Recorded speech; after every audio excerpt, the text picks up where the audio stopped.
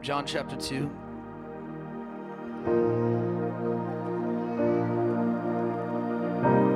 We're touching on this text again because this series we're in is our attempt and our hope to build your faith that nothing is impossible for God. Somebody still believe that in this place, that nothing is impossible for God. I want to encourage you today to get your faith behind what I'm going to say.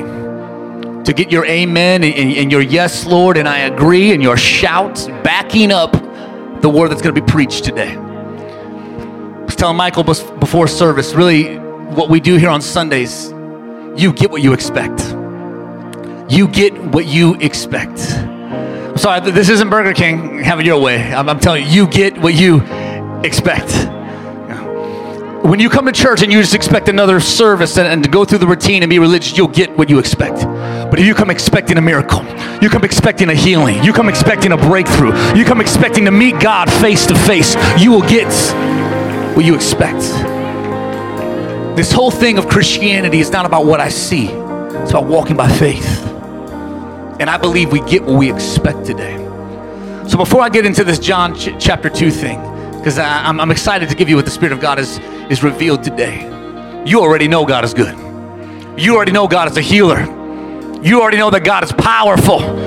You already know that God is present in this place today.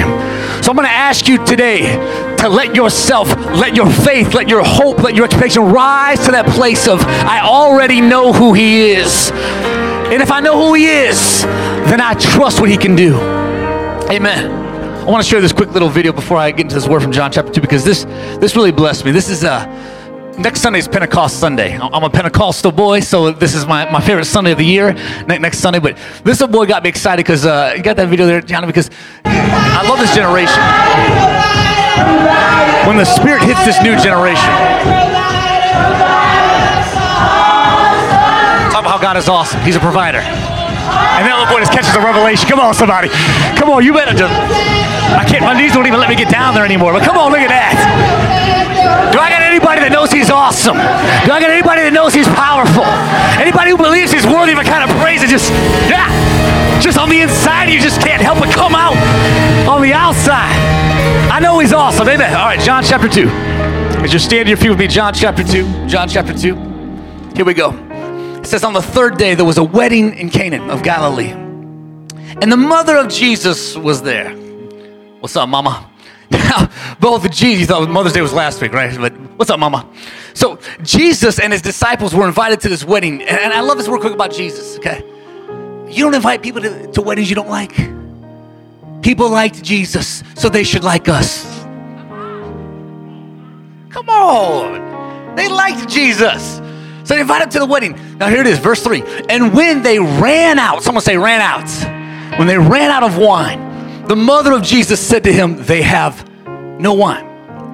Woman, why do you involve me? What do I have to do with this? He replied, my hour has not yet come. But his mother told the servants, do whatever he tells you. Standing nearby were 6 stone water jars used for Jewish ceremonial washing. Each one could hold 20 to 30 gallons of water. Jesus said to them, fill the jars with water, and they filled them up to the brim. And He said to them, draw some out now and take it to the master of the feast. And they did so. And when the master of the feast had tasted the water that was now made wine, and he did not know where it came from, but the servants knew. Someone said the servants knew. The master of the feast called the bridegroom, and he said to him, everyone always serves the best wine first, and then when everyone has had a lot to drink, basically when everyone is drunk, he brings out the less expensive wine, because hey, you're drunk, you can't tell the difference anymore. But you have kept the best until now. And this was the beginning of miracles or signs, the beginning of miracles that Jesus did in Canaan of Galilee. Here He manifested His glories, and His disciples believed in Him. One more time for those of you who are ready just to receive from God that miracle that you need. Can you lift up your expectation with your hand right now? Father, I thank You for Your word because Your word is truth. Your word is life. Your word transforms. And as the worship team just reminded us a moment ago, here, now, Jesus, you change everything. Ladies and gentlemen, if he could change water to wine, what can he do for you today? What can he change in your life today? If you have the faith and the expectation, what can he do for you today? Father, we trust you and we thank you that a miracle is here for us today. What we need, we find here in your presence. And we thank you now. In Jesus' name we pray. Let all God's people shout amen. Come on, put your hands together right now. Thank you, Lord. You may be seated. If at any point in the service today you see some people kind of getting up and heading out that you would anticipate would stick around a little bit longer, today we are celebrating the eventual birth of Reverend Devin, Reverend Karina's baby girl will be coming. And so if at the end of the service you're like, where's Rev Dev at? Just know he's doing what his wife told him to do. Amen, okay? Amen. All right. So as I look at this text in John chapter 1, I couldn't help but kind of isolate the third verse, when they ran out of wine. So years ago, my oldest son, Justice, rocking out on the guitar, he introduced me to an acronym. Anyone ever heard the acronym FOMO before? The acronym FOMO. Okay. Anybody suffer, like Mackenzie, anybody suffer with FOMO? Anybody have no idea what I'm talking about? Okay. Been around almost 20 years this term. I had no idea. 20 years. This acronym FOMO means the fear of missing out. The fear of missing out, a psychological order or disorder, I guess, if you will. The fear of missing out on something that is important. Missing out on hanging out with people because there's some place that you really want to be, but you're stuck someplace you don't want to be. The fear of missing, here we go, a potential mate in life. Okay, the fear of missing out, the fear of missing the promotion. The fear of missing that stock tip, if you will. Those who grew up in the 90s, as the psalmist said, the fear of I missed the bus, and that is something I will never, ever do again. Y'all remember that? Okay, yeah. Some people are just so young, they don't even know. Are so old, they're just like, what the heck are you talking about? What is going on? I missed out, Pastor. I missed the 90s. Sorry. Okay, got it. It's a fear of missing out.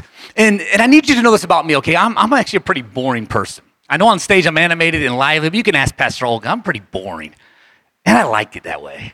Okay? I actually don't struggle, Mackenzie, with the fear of missing out. I have no worry at all whatsoever. You'll come to me and you'll be like, Maverick City's going to be Chicago this weekend. I'll be like, take a picture. Cool. It took me 42 years to go and see an opening day game for the White Sox. I wish I wouldn't have wasted the money. Hello. But I don't struggle with the fear of missing out. I'm just that kind of person that's like, if I miss out, I'm good. I struggle with a different acronym. This acronym is not FOMO, it's FORO. The fear of running out. Here's my struggle. Can I just be honest for a few minutes? Is that all right? It's not pastor appreciation, but can I just be honest?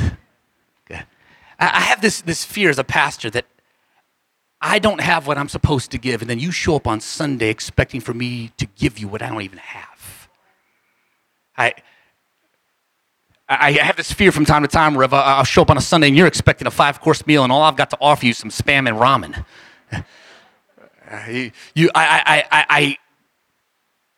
I've been preaching consistently since I was 17 years old. Okay, I'm 42 now. Guess what? I have a fear of running out of creativity. You try doing this every Sunday for 23 years, and you tell me if you don't feel like I feel like I've probably said everything I could possibly say and then some. Not that the Bible has been exhausted, just that my creativity might be exhausted. And you all know exactly what I'm talking about. Come on, be honest with me right now. If I'm not creative enough during my sermon, you're going to take a nap. Come on. Just be honest. If I can be really honest about this, I have a fear that I will spend all my energy dealing with your issues. And I've got nothing left to invest in my children. Come on now. And then they end up on a therapist's couch for $300 an hour talking about their daddy issues. I have a fear of running out. I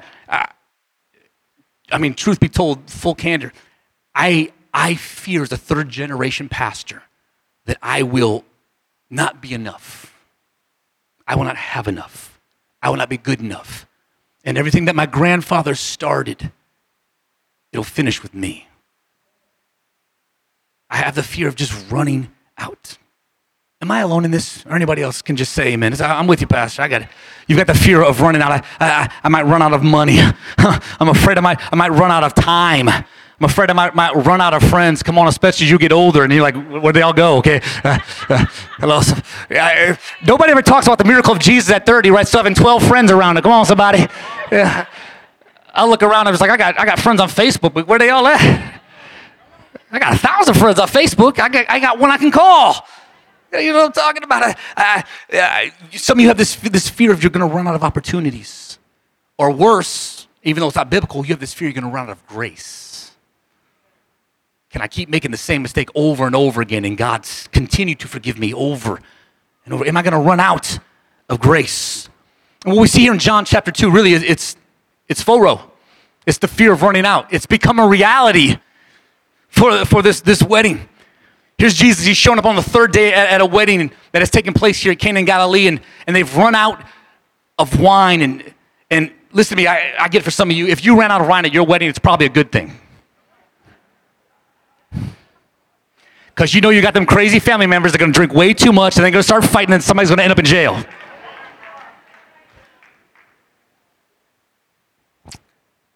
But in ancient Jewish culture, what we see is really, it was the epitome of dishonor to invite a guest and then not be able to provide for that guest.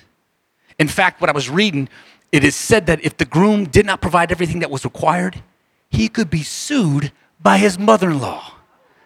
And you thought you had family drama. I guess, here's what I'm saying. Everybody today, every one of us, we're running out of something. I'm just going to say it. Every one of us is running out of something. Pastor Olga, I don't think she's in the room right now, but she would tell you last night when she called me, the worst thing to do is not run out of gas. The worst thing is to run out of gas and you're the one driving. How did I not know? How could I not see that big yellow light just shining in my face on the dashboard? How did I not hear the sign? How did I not feel the car sputtering to a stop? What am I saying? Maybe the worst thing for us is not that people expect something out of us. Maybe the worst thing is they expect something and we've got nothing left in the tank. Maybe some of you know exactly what I'm talking about because you're called the life of the party. You are the one who's referred to as the strong one in your family. Everybody comes to you with their problems, but they don't even take a moment to realize you got your own set of problems. And what they do is they keep backing up that truck and dumping more of their problems on you, and they don't realize you are on the verge of getting ready to quit because you've run out. What have you run out of today? Or maybe what do you fear you're going to run out of? Come on, parents. Are you running out of patience? Just get a couple teenagers. You know exactly what I'm talking about. Do you fear maybe you're running out of strength? Do you fear you're running out of wisdom? Do you fear that I'm running out of peace? Especially in the chaos of this world around me. Or maybe some of you have this fear, I'm running out of love. Have you ever run out of hope for a relationship that was broken and I don't have any hope that we can ever fix this again? Have you ever run out of ideas on how to reach that next level of success in your business or in life? Have you ever just run out of, let's just call it what the Bible calls it, joy? Joy unspeakable and full of, I've just run out of joy. And this is why I love this text here, because it is so important to understand that in Jewish literature, anytime you see the word wine is a reference or a symbol for joy. Those who raised Baptists, we thought, I thought it was like a symbol for like sin. Oh, the Jews understood this was a symbol of joy. I know some of you won't get happy until you get a little sippy sip going on. Come on, somebody. It's a symbol of joy. I'm not encouraging it. I'm just simply saying it's symbolically a symbol of joy. So when they run out of wine. Biblically speaking, they've run out of joy. The joy is gone. Now, here's what I see in the text, and maybe you didn't grab this initially, but here's what I see in the text. Coincidentally, this miracle only started once the wine was gone. Isn't that crazy? It's only when they ran out of what they planned for that God began to show up and give the provision for what they needed. Yeah. Come on, Jesus. Come on and be a part of this wedding. We like you, Jesus. We like you so much. We've invited your crazy disciples. Come on, just bring them all to this party. Let's go. Let's have a good time. And here they show up. And I need you to just to understand that Jesus comes to this wedding as a guest. But he has to now show up now also as a provider because the host could not supply.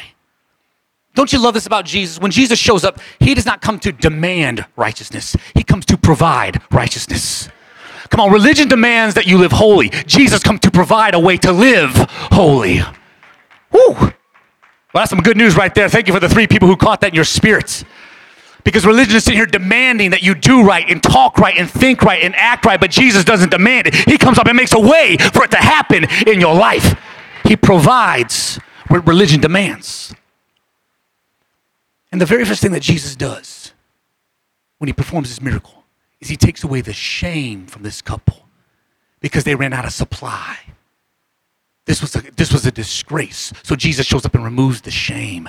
Can I get a witness from somebody who knows exactly what I'm talking about? When he showed up in your life, the very first thing that he did was remove the shame from your life. And not only did he speak to that shame, he took it away. I love how John the Baptist said, "Behold the Lamb of God who takes away." He doesn't just expose my sin, he removes it.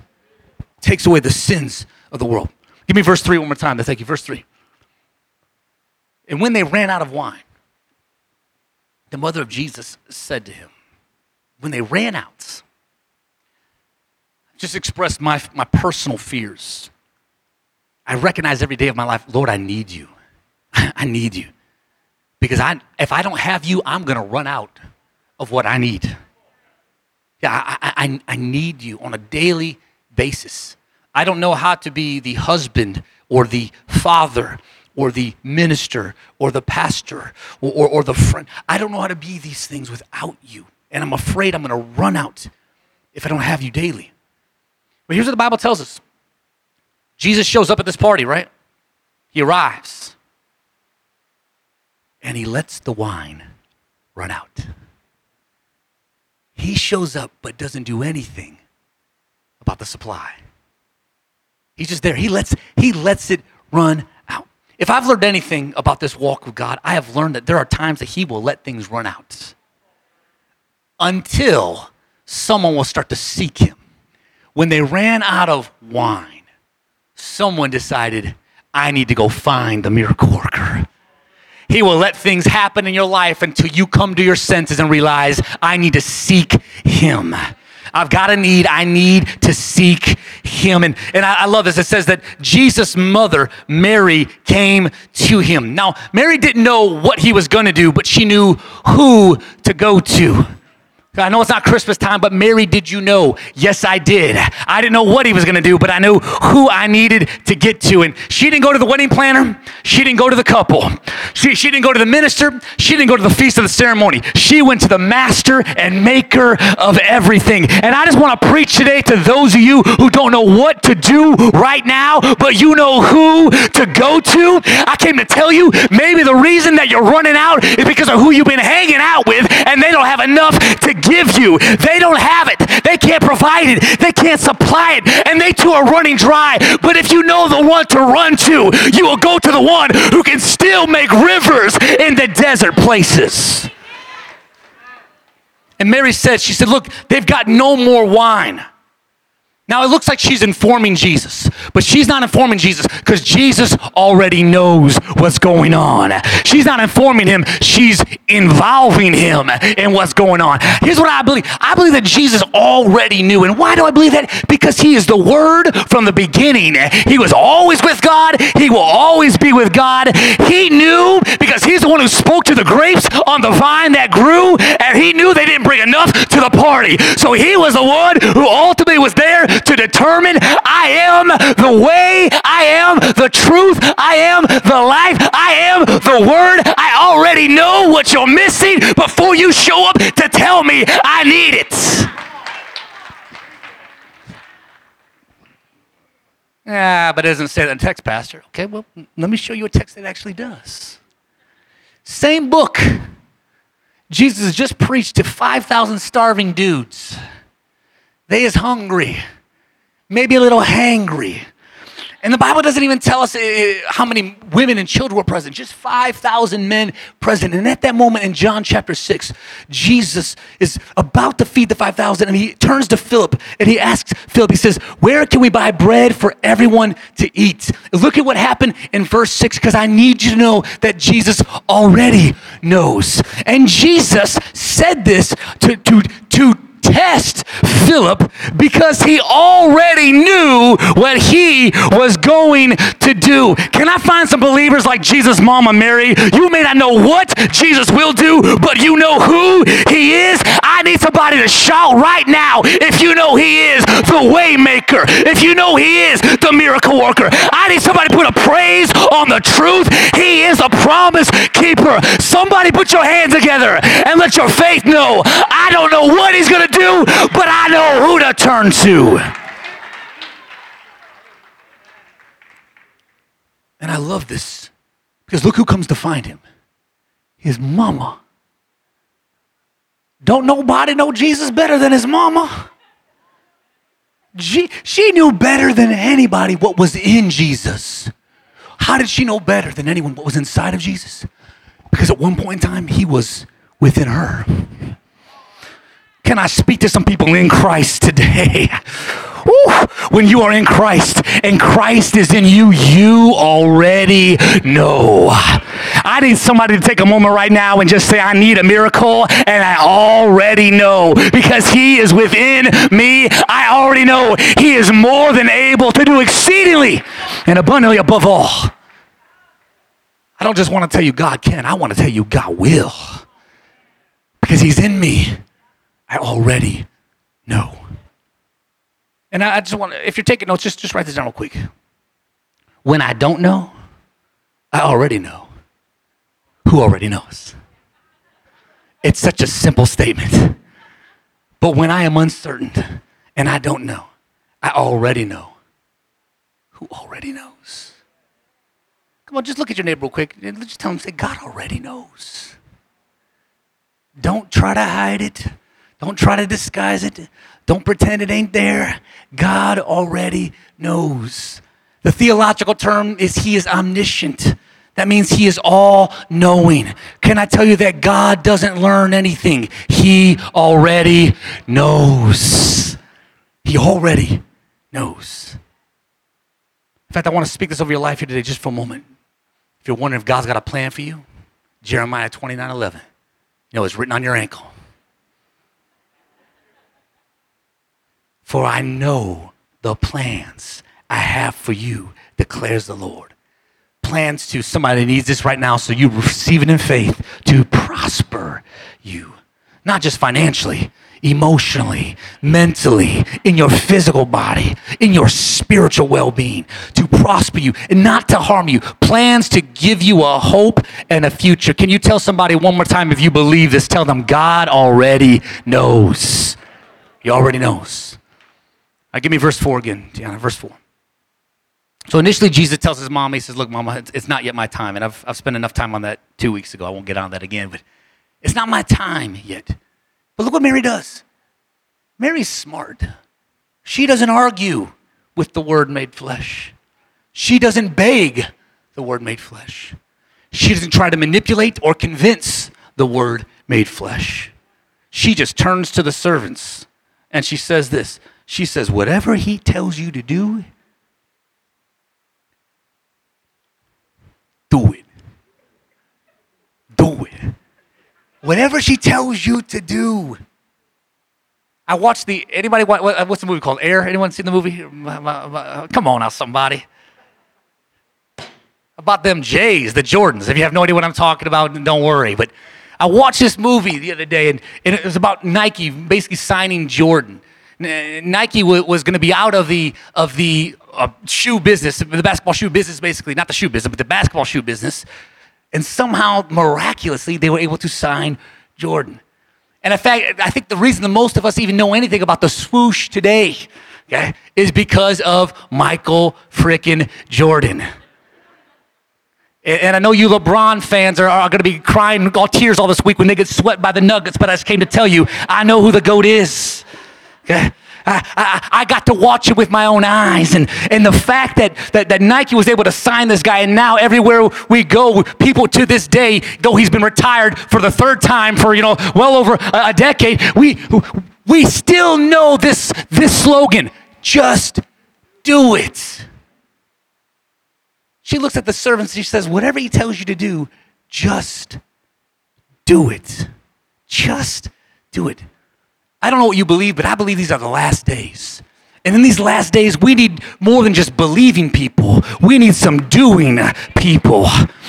Come on, James chapter 2 tells us to have both faith and works. I'm glad you got faith, but you can show me your faith by your works. And so when she says just do it, I believe what Mary is ultimately saying to us is sometimes it's not enough just to pray. Sometimes it's not enough just to ask. Sometimes we have to start to seek and search and knock and go after. And here's the thing about Jesus. He never tells Mary that he's going to do a miracle, but Mary had just enough faith to say simply, if I ask you to do it, and if I will do my part, you do your part, I do my part, I will see a miracle collide with my faith in this moment.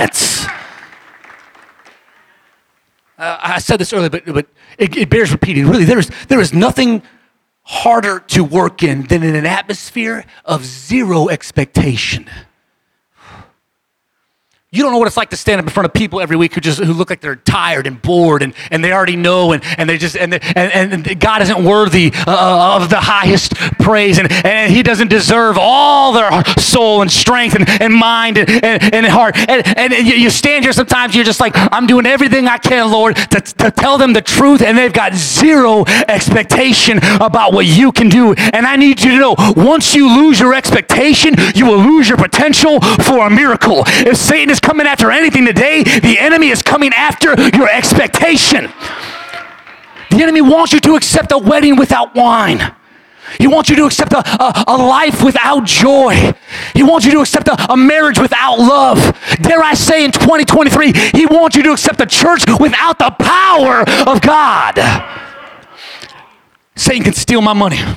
Satan can steal my benefits. He can steal my insurance. He can steal my job. He can steal my house. He can steal my health. He can steal my church. But if Satan can't steal my expectation, then I still have a chance for a miracle. I need somebody with a little bit of faith to put your hands together and tell your expectation. You need to come up from a 0 to at least a 3 right about now. And maybe by the end of the service, I'll be around an 8 or 9, because at my level of expectation will be my level of reception. Believe. Don't let the enemy steal your expectation. You can still get a miracle today. Verse 5. But his mother told the servants, do whatever he tells you to do. Now, can I just for a couple of months, can I just sit here for just a second? It is so simple for me as a pastor to look you in the eyes and be like, just do whatever Jesus tells you to do.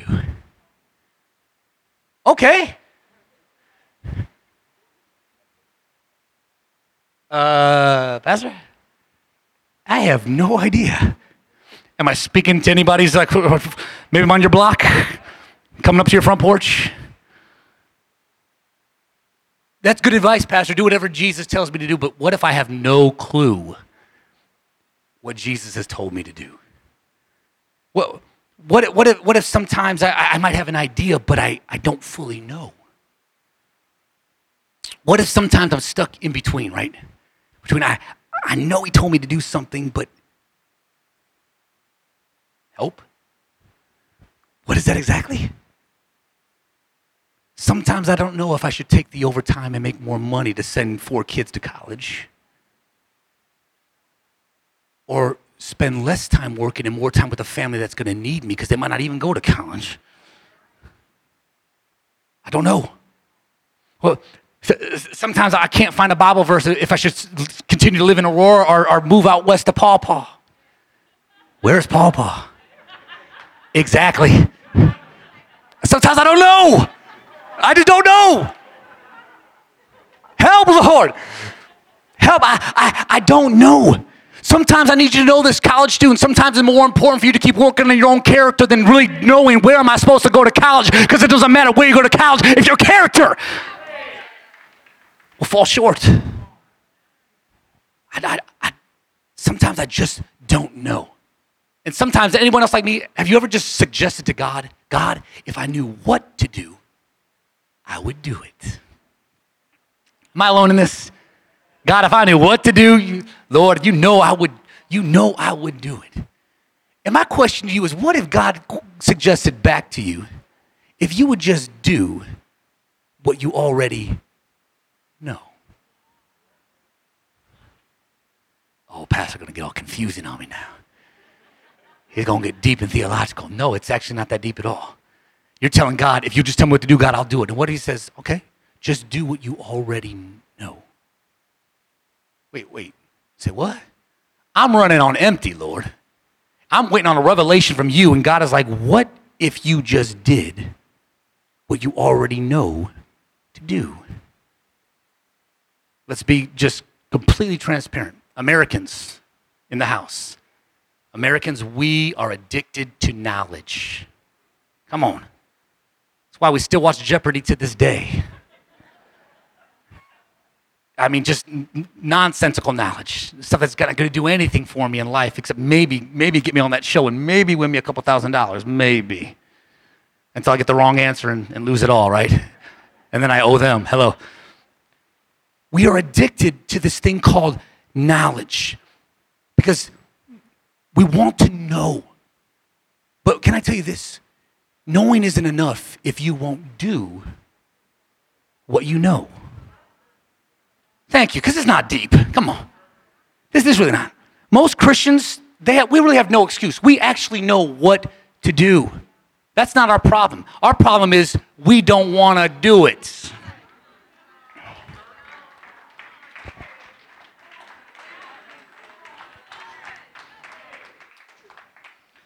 I'm not making too many friends this Sunday, am I? Hallelujah. Let me give you what James said in James chapter 4. He said it like this to those of us who know what to do. He said, to him who knows to do good and does not do it, to that man or to that woman, it is, woo. I don't hear too many Christians quoting this verse ever. Like, they don't ever quote this verse. They just like, no, I got the sins of the flesh. I got the lust of the eye, the lust of the pride of life. I struggle with that, Pastor. Don't you dare tell me if I know to do good and I don't do it, to me it's... Say, what? Is my salvation based on what I do? Your salvation is based on what Jesus did. But if I want to stay out of sin, then I still got to see the opportunity to do good when it presents itself. And that's just the point I'm simply trying to make. As much as we are addicted to knowledge, all that knowledge that you accumulate means nothing if you won't do anything with the knowledge you possess.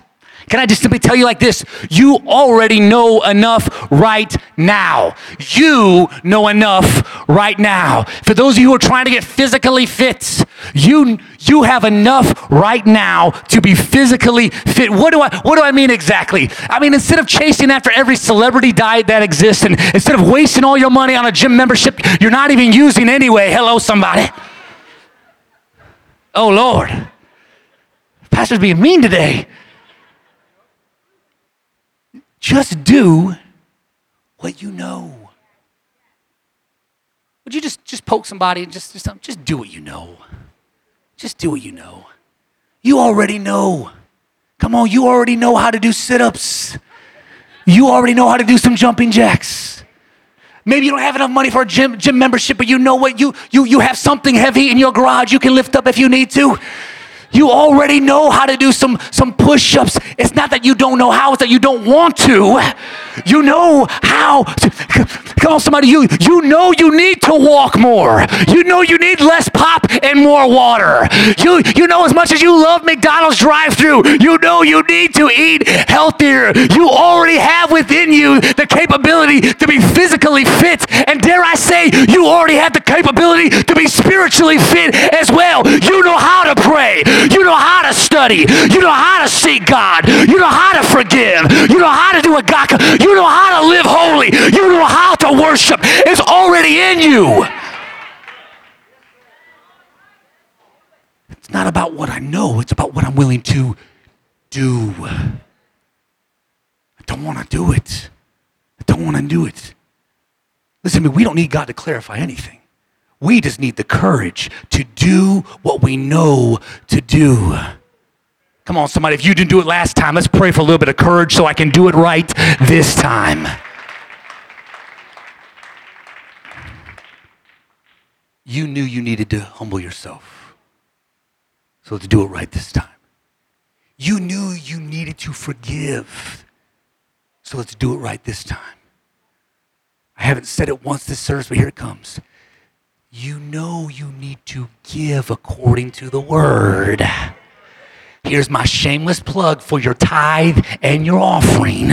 Here it is. You know what this book says. Don't go getting mad at God when you still are struggling to make ends meet. Yikes. I better stop talking about money. So let me talk about you. You know the Spirit of God told you, stop listening to that gossip and just go pray for them. And don't get a prayer train going about the gossip.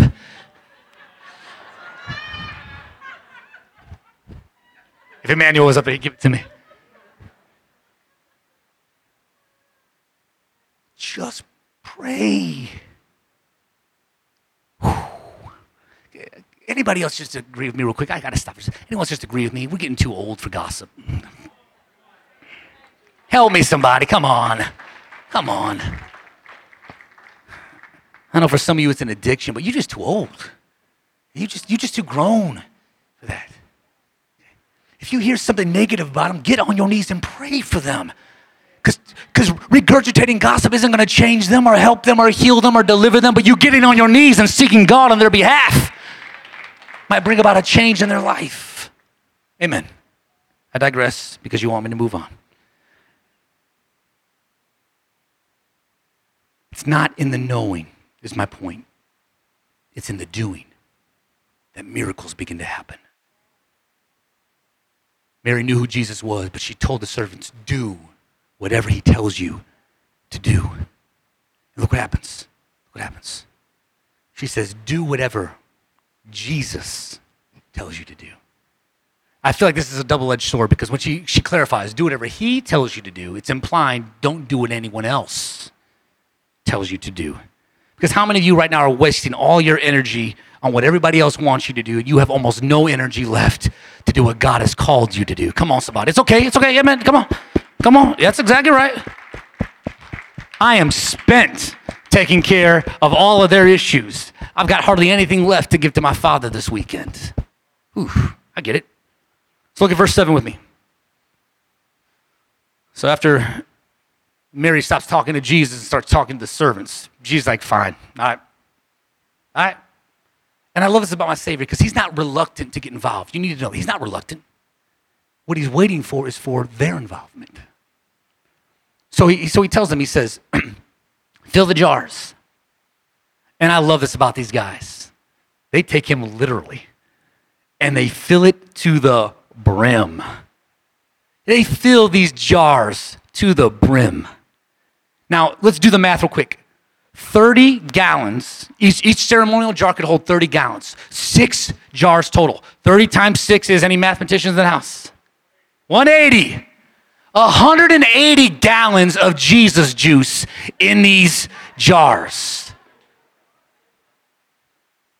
108. Now listen, somebody, I don't know about you, but this is just way, I don't see how any of these guests could have consumed that much wine, allegedly.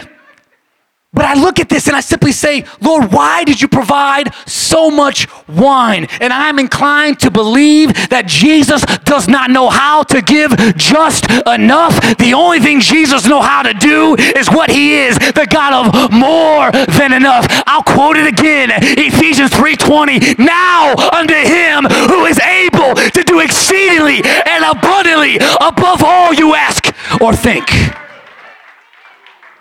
He doesn't know how to do just enough. That's how you treat your spouse, just enough. He only knows how to do more than enough. That's how you treat your job. That's how teenagers treat their homework, just enough. He only knows how to do more than enough. Look at verse 8. Then he gives them one more command. So far they've done everything he's told them to do. So far, all they know is that they just put some water in some jars that everyone uses to wash their hands in. Oh, great, this water's probably really dirty now. And I just want, anybody watch The Chosen? Anybody watch The Chosen? Okay. I don't typically advocate for shows, but it's a good one. And if you don't like the human side of Jesus, then you're going to hate the show. Yeah. But thank you, Lord. Amen. He's the light. And there's a scene where they show him turning the water into wine.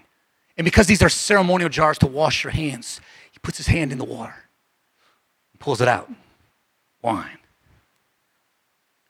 I guess, what am I getting at? When he tells them this, when he gives them this last command, he says, draw some out and take it to the master of the banquet. They had no idea they were going to be bringing anything other than just dirty water to the master of the feast. But look at verse 8. And they did so. I promise I'm about to get a Nike sponsorship up in this house. They just did it. Come on, somebody, because some of you ain't giving anymore, and I'm trying to raise some money for our own building. So come on, somebody, believe with me for a sponsorship. Come on, Nike. I'll rep a Nike suit. Hello, somebody. Put the little swoosh on my tie. I don't care. Here it is. They just did it. And verse 9, and when the master of the feast had tasted the water that had been turned into wine, he did not know.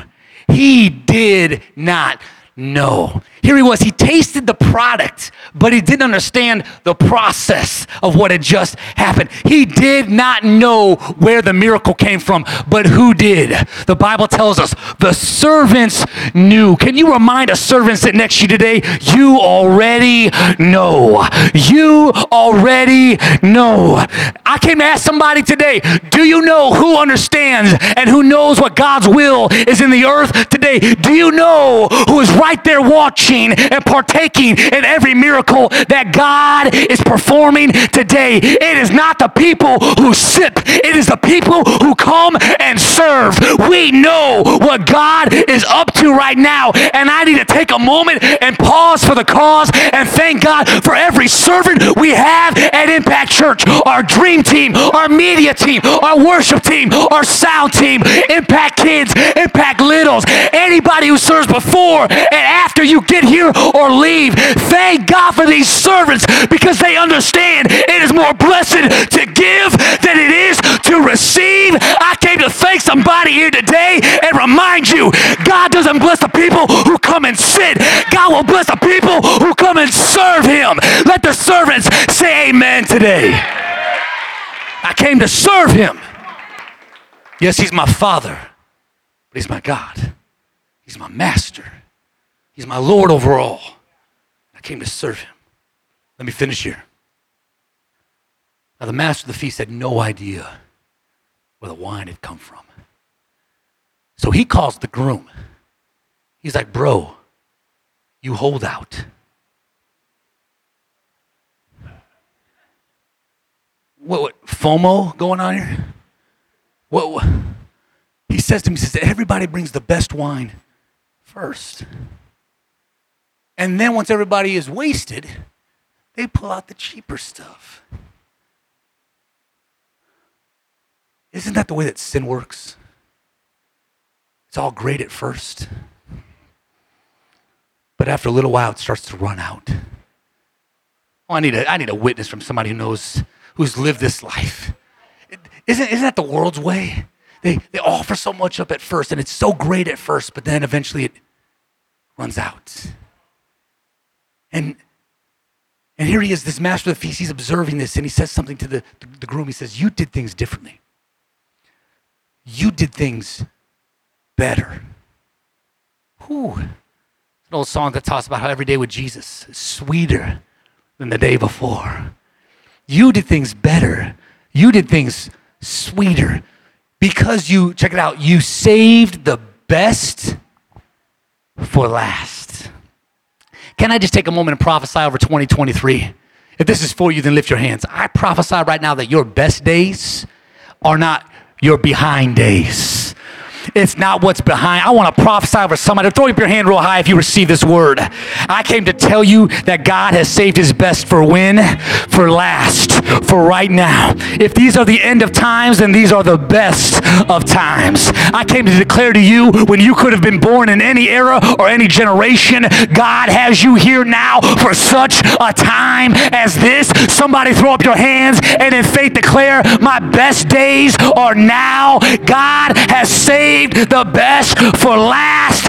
God has saved the best for now. He saved me for the end because I'm the best of what he has to offer. Come on, put your hands together and praise God. He saved me for now. The best for last. Stand your feet with me. Stand your feet with me. I started this service by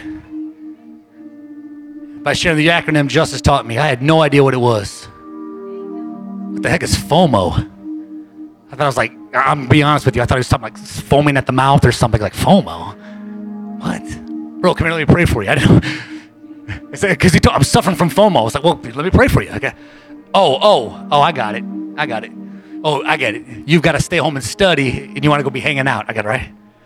And I know Mackenzie said she was honest, but now that you understand, anybody just honest, I kind of suffer with that, Pastor. I got a little bit of FOMO. I got the fear of missing out on my life. It's okay. It's okay. Thank you, Mackenzie and Liz, all two of you. Hallelujah. Okay.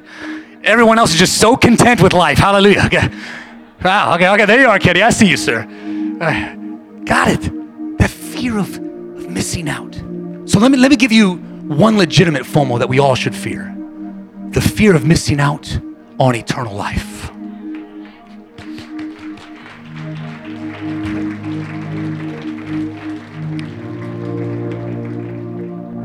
But here's the beauty of salvation. When I'm in Christ, I'm a new creation. Old things are passed away. Behold, all things become brand new. In Christ, there is no longer a fear of missing out. In fact, that fear of missing out is eternally removed when I'm in Christ. Can I remind somebody, there's a promise that God gave you that you're going to live in one day for all eternity. It's called heaven. Listen to me, heaven is the restoration of everything that's been broken by sin in this life. Heaven is the reparations for everything that you have lost in this life. Heaven is the reimbursement for everything you have missed out on in this life. I love how John said it in Revelation chapter 21. He said, I heard a loud voice from the throne saying, behold, the dwelling place of God is with man, and he will live with them. They will be his people. Somebody say, that's me. And God himself will be with them as their God. Here it is, ladies and gentlemen. If you've missed out on anything in this life, understand that the one to come is going to pay you back for everything that was taken from you, stolen from you, happened to you.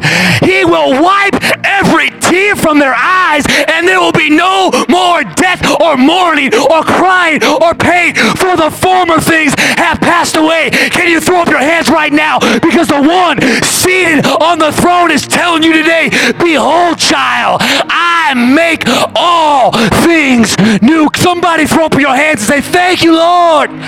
Thank you, Lord. You make all things. Jesus, you change everything. And you make all things Brand new. With our hands raised for just a moment, I'm going to ask you to begin to, especially if you need a miracle, I'm going to ask you to begin to seek the Savior. Seek the Savior. Jamin Becker is a pastor. He's not your Savior. Jesus Christ of Nazareth. So if you need to close your eyes and focus on the Savior, then focus on the Savior. But hear me in your spirit. I want you to relive this miracle for just a moment. He transformed water into wine. How did this miracle happen? It was through Jesus, through the Word, through the obedience to the Word, through Jesus. The miracle of water to wine began to happen. Ooh, amen. I feel somebody get ready to move. Go ahead. Yeah, move from your seat and come on. Move from your seat and get down here and seek the face of God. Come on. Move from your complacency and come close to your Creator. Move from that nominal lukewarm walk and come to a place where you are seeking. Move from just asking and begging and praying. Move to a place of knocking and searching like the scriptures. Come on, amen. Amen. God is responding to your faith right now. He's responding to your expectation right now. This miracle happens through Jesus. Through Jesus. That means everything you're running out on in life, everything you're missing out on, everything you've been searching for, what you are missing is just Jesus, because it's found in Him. And you might not have any wine today, but if you have the one that can transform the water, then you have everything that you need for a miracle to happen in your life right now. Come on, somebody help me seek Jesus. We seek the face of Jesus. We seek the face of Jesus. We seek your presence right now. We need you, Lord. If you are physically able, can you bow your knee with me right now before just the presence of God? Nothing too complicated. If you're physically able. It's in these moments, Heavenly Father, where an act of surrender is going to bring about an act of mercy, an act of grace. It's in these moments of surrender where I believe God is going to begin to show us who He is. Oh Lord, I've got brothers and sisters across this room that need a miracle. And the reason we had those lyrics on the screen is so that you could declare, I need a miracle. And I don't know how you're going to do it, but I know who you are. You are the miracle maker. And with God, nothing is impossible. I speak to your life right now. The miraculous is happening. A miracle is taking place. You have no idea. All you're doing is being obedient. You're just filling the jar like you were told to. You're bowing your knee like you were told to. You're lifting your hands like you were told to. You're just doing what you know to do. That's it. You're just worshiping in spirit and truth. You're literally just denying yourself, taking up your cross. You're just doing what you know to do. And it's in these moments right here, right now. I'm just doing what I know to do. And amen, there it is. It's happening. It's happening. And I don't know how it's going to happen. But I know who's going to do it. I know who's going to come through. I know who's going to heal me. I know who is going to deliver me. I know who is going to restore me. I know who is going to transform this brokenness. I know who's going to show His power. I know it. I know it. I know it. I know He's going to come through. I know He's going to come through. I know it. I know it. I know it. I know He's the miracle worker. I know it. I know it. I'm not worried. I'm not worried. I know He's going to come through. I don't know much. I don't really know much of the Word. I don't know much about church, but I know who He is. I know He's the miracle worker. I know nothing is too hard for Him. I know He's the powerful God. I know He's present right now. I know He's never left me. I know He's never forsaken me. I know it. I know it right now. I know it. I need my miracle, Lord. So I'm coming to you, the miracle worker. I'm coming to you right now, and I'm believing I have what I need right now. I have what I need right now. It might still be water, family, but it's about to become wine. Oh, it might look ordinary right now. It might look normal. It might look natural. Oh, but you're being obedient. And he's about to make it supernatural. He's about to transform it. He's about to make a way where there was no way. He's about to make those rivers in desert places. Oh yeah. You don't even have to see it. It's already happening. Because you don't walk by sight anyway. You walk by faith. It is already happening. It is already happening. My miracle is here right now. Somebody in faith, reach up and grab it. My miracle is here right now. Come on, grab it in faith. Grab it in faith. My breakthrough is here right now. That loved one you've been praying for and talking to God about it. God, you're bringing them out right now. You're delivering them right now. You're transforming their heart and life right now. The miracle is happening right now, right now, right now. As I believe, you are doing what only you can do. A miracle is breaking out in my life. You are the miracle worker. Ah, yes.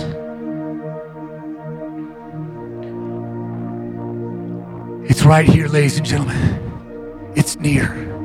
It's near. Somebody just tell your faith it's near. It's near. Come on, it's near. It's near. Pastor Becker, when they were obedient, all they did was grab what Jesus told them to grab. Grab those 6 water pots. The Bible tells us it was near. It was near. The thing that was going to hold their miracle was near. Believe it today, child of God, it's near you. It is near you. And here's the beauty of it. It was right now. It was now. Somebody declare, no more FOMO for me. I'm not going to miss out on anything God has for me. Because right now, someone say now. Pastor Bethel, we've already quoted it like 5 times in the service, but now unto him who is able. Our God is a right now God. Right now. And you know what else is right now? Your faith is right now. Faith doesn't understand time. Faith operates in the now. Now, faith is the substance of things hoped for. Right now. I'm believing in faith now. And I thank you, Father, that a miracle is taking place right now. If someone can sense the hand of God stirring up the waters, if someone could sense the hand of God transforming the normal into something supernatural, if somebody in this place can sense that God is working all things together for good, if somebody can sense that I don't see it, but I know it, he's working. I already know he's working. I already know he's transforming. I already know he's healing. I already know he's delivering. I already know it. That means my miracle is now. I know it. I know it. And we praise you, Father. And let's do what the Bible teaches us. We've made our requests and our supplications, our petitions. We've made them known to God. Now somebody throw up a thanksgiving unto the Lord. I thank you, Father. Come on, someone tell me, I thank you, Lord. I thank you for the healing. I thank you for the breakthrough. I thank you for the blessing. I sense this thing. I sense this thing. I'll wrap this service up, but I sense this. Who has been praying for a financial miracle this week? I've been praying for a financial miracle. Who's been praying for it? Keep it, throw it up there real high. Throw it up there real high. Throw it up there real high. Everyone turn around. Look at those hands that are up. Turn around. Look at the hands that are up. Look around. Pastor Beth already taught us this. I need you to know there's a miracle here right now. Keep your hand up. Keep your hand up. Look around the room. If you see somebody with their hand up and it's not you, then grab your wallet, grab your purse, pull whatever God lays on your heart. Go ahead, do it. Do it now. Do it now. Do it now. Keep that hand up. Keep that hand up. Keep that hand up. Look around the room. You see somebody with their hand up. Go ahead. Look around. Look around. Look around. Look around. We're going to see the needs met today. It might not be all of it, but God's going to show you he's for you. He's going to show you. Keep that hand up. Everyone, look around, look around, look around, look around, look around. Pastor, I don't have physical cash. That's fine. God's going to make a way. God's going to write him a check. I don't care. Go ahead. Right now. Keep that hand up. I need a miracle. I need a financial miracle. I believe God's going to bless you. Amen. Keep those hands up. I see it. I see it. People are moving right now. People are moving right now. They're moving in obedience right now. They're moving in obedience right now. Keep that hand up. Don't put that hand down. Don't put that hand down until somebody walks over and blesses you. Don't put that hand down. Don't do it. God has been working since Pastor Becker was speaking during the offering message. He's using us right now to meet the needs in this place. And you already know it's more blessed to give than receive. It's coming back into your life anyway. Come on, keep those hands up. I got to make sure that everyone receives something. I need a blessing. I still see some hands up. I still see them. Don't let these people leave this place today without you being obedient to what God is. Amen. I see it. I see it happening. I see it happening. It's happening. It's that God is providing and he's using you as his servant to be a blessing in someone else's life. Keep that hand up. Come on, keep that hand up. I got to make sure everyone receives it. I still see one more hand. I still see it. Somebody walk over there and do what God is telling you to do. Amen. You be obedient right now. I just said to run away. I said to make sure you do what God is telling you to do and be obedient, because this is the God that we serve. He's going to make sure that every miracle we need, it is met. Every need we have, it is met. Somebody help me thank him that he still meets every single need by his miraculous working power. And I think many times we look at God and we say, God, where's the power? And he reminds us that power is in you. Now, here's the sixth time. Unto him who is able to do exceedingly and abundantly above all we ask or think. That's not where it ends. According to the power that works in us. Woo! You are God's power at work in this generation. You are. Because you are to lay hands on the sick and they will recover. You are to cast out demons in Jesus' name and they have to flee. You are his miraculous working power in an unbelieving generation. You are. Oh, hallelujah. Hallelujah. Aren't you thankful that God shares his power with someone normal like me? Woo. Before I close this service, next Sunday, on the calendar it tells us is Pentecost Sunday. Jesus told the disciples to go and wait in Jerusalem until the promise of power came upon them. That promise is the Holy Spirit. The Holy Spirit is the power that is work. He is the one working inside of you. So Scripture tells us, it's not by my might, it's not by my power, it's by his Spirit that I'm able to do what I do. His power working. If you could sense the power of God coming from my life today, it wasn't me. It was the power of God working through me, in me, for you. All I did was just be obedient. I just said, just do it. Just do it. Whatever you want to do, just do it. And I'll do whatever you want me to do. That's all I did. You have that same power working inside of you. This week, I'm going to pray for opportunities for you to raise your level of expectation. I'm going to pray for opportunities for you to actually pray with people. I'm going to pray for opportunities for you to see miracles happen in your family's lives, in your neighborhood, on the job, where as you're walking through Target spending too much money, I'm going to pray that God will give you an opportunity to see a miracle happen in your life. Amen. Amen. According to the power that is working in us.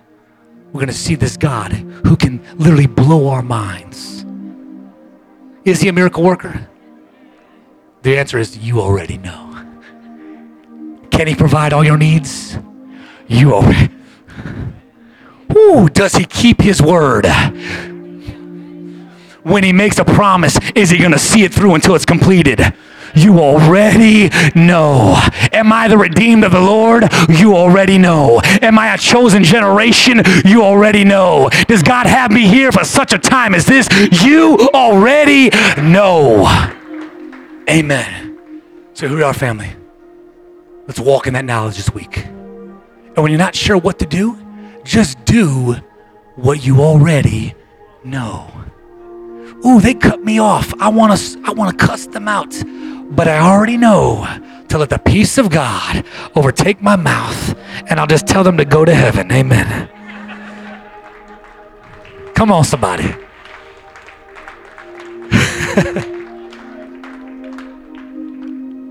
You already know. You already know. You already know. You're not in darkness anymore. You're not in ignorance. That's where the enemy operates. You already know. So let's walk in the light. Let's walk in the truth as he is in the light. Amen. Speak blessings over your week this week. But the greatest blessings will not be for those who sit. The greatest blessings are reserved for those who serve. Serve. Next Sunday, when we come and gather for Pentecost Sunday, we're also going to have families here who've never been here before because it's also our child dedication Sunday. Okay. Let them see the power of God, not just in me. Let them see the power of God in you. Can I get an amen? Come on, can I get an amen from a vessel who's ready to be filled to the brim? Amen. Just quickly as we close the service, throw up your hands one more time. Throw up your hands one more time. I'm going to give you a proper benediction. I don't typically do this, but I'm going to give you a proper benediction. Then I'm actually going to go to the door for the first time in like 5 months. Here we go. May you go out with joy. May you be led forth with peace. May mountains get out of your way. May giants fall in the battlefields you possess. May every sickness leave your body. May every disease and fear and struggle literally get up and remove itself from your life. May the sorrow and pain of your past be healed today. And may in this moment you know who you are. Know who you are as a child of God. He is with you. He is for you. He is in you and you are in him. And this is about to be one of the most blessed weeks of your life. So be it in Jesus' name. I love you. God bless you. I will see you Wednesday night at the Ortegas or next Sunday. God bless you. Have a great week.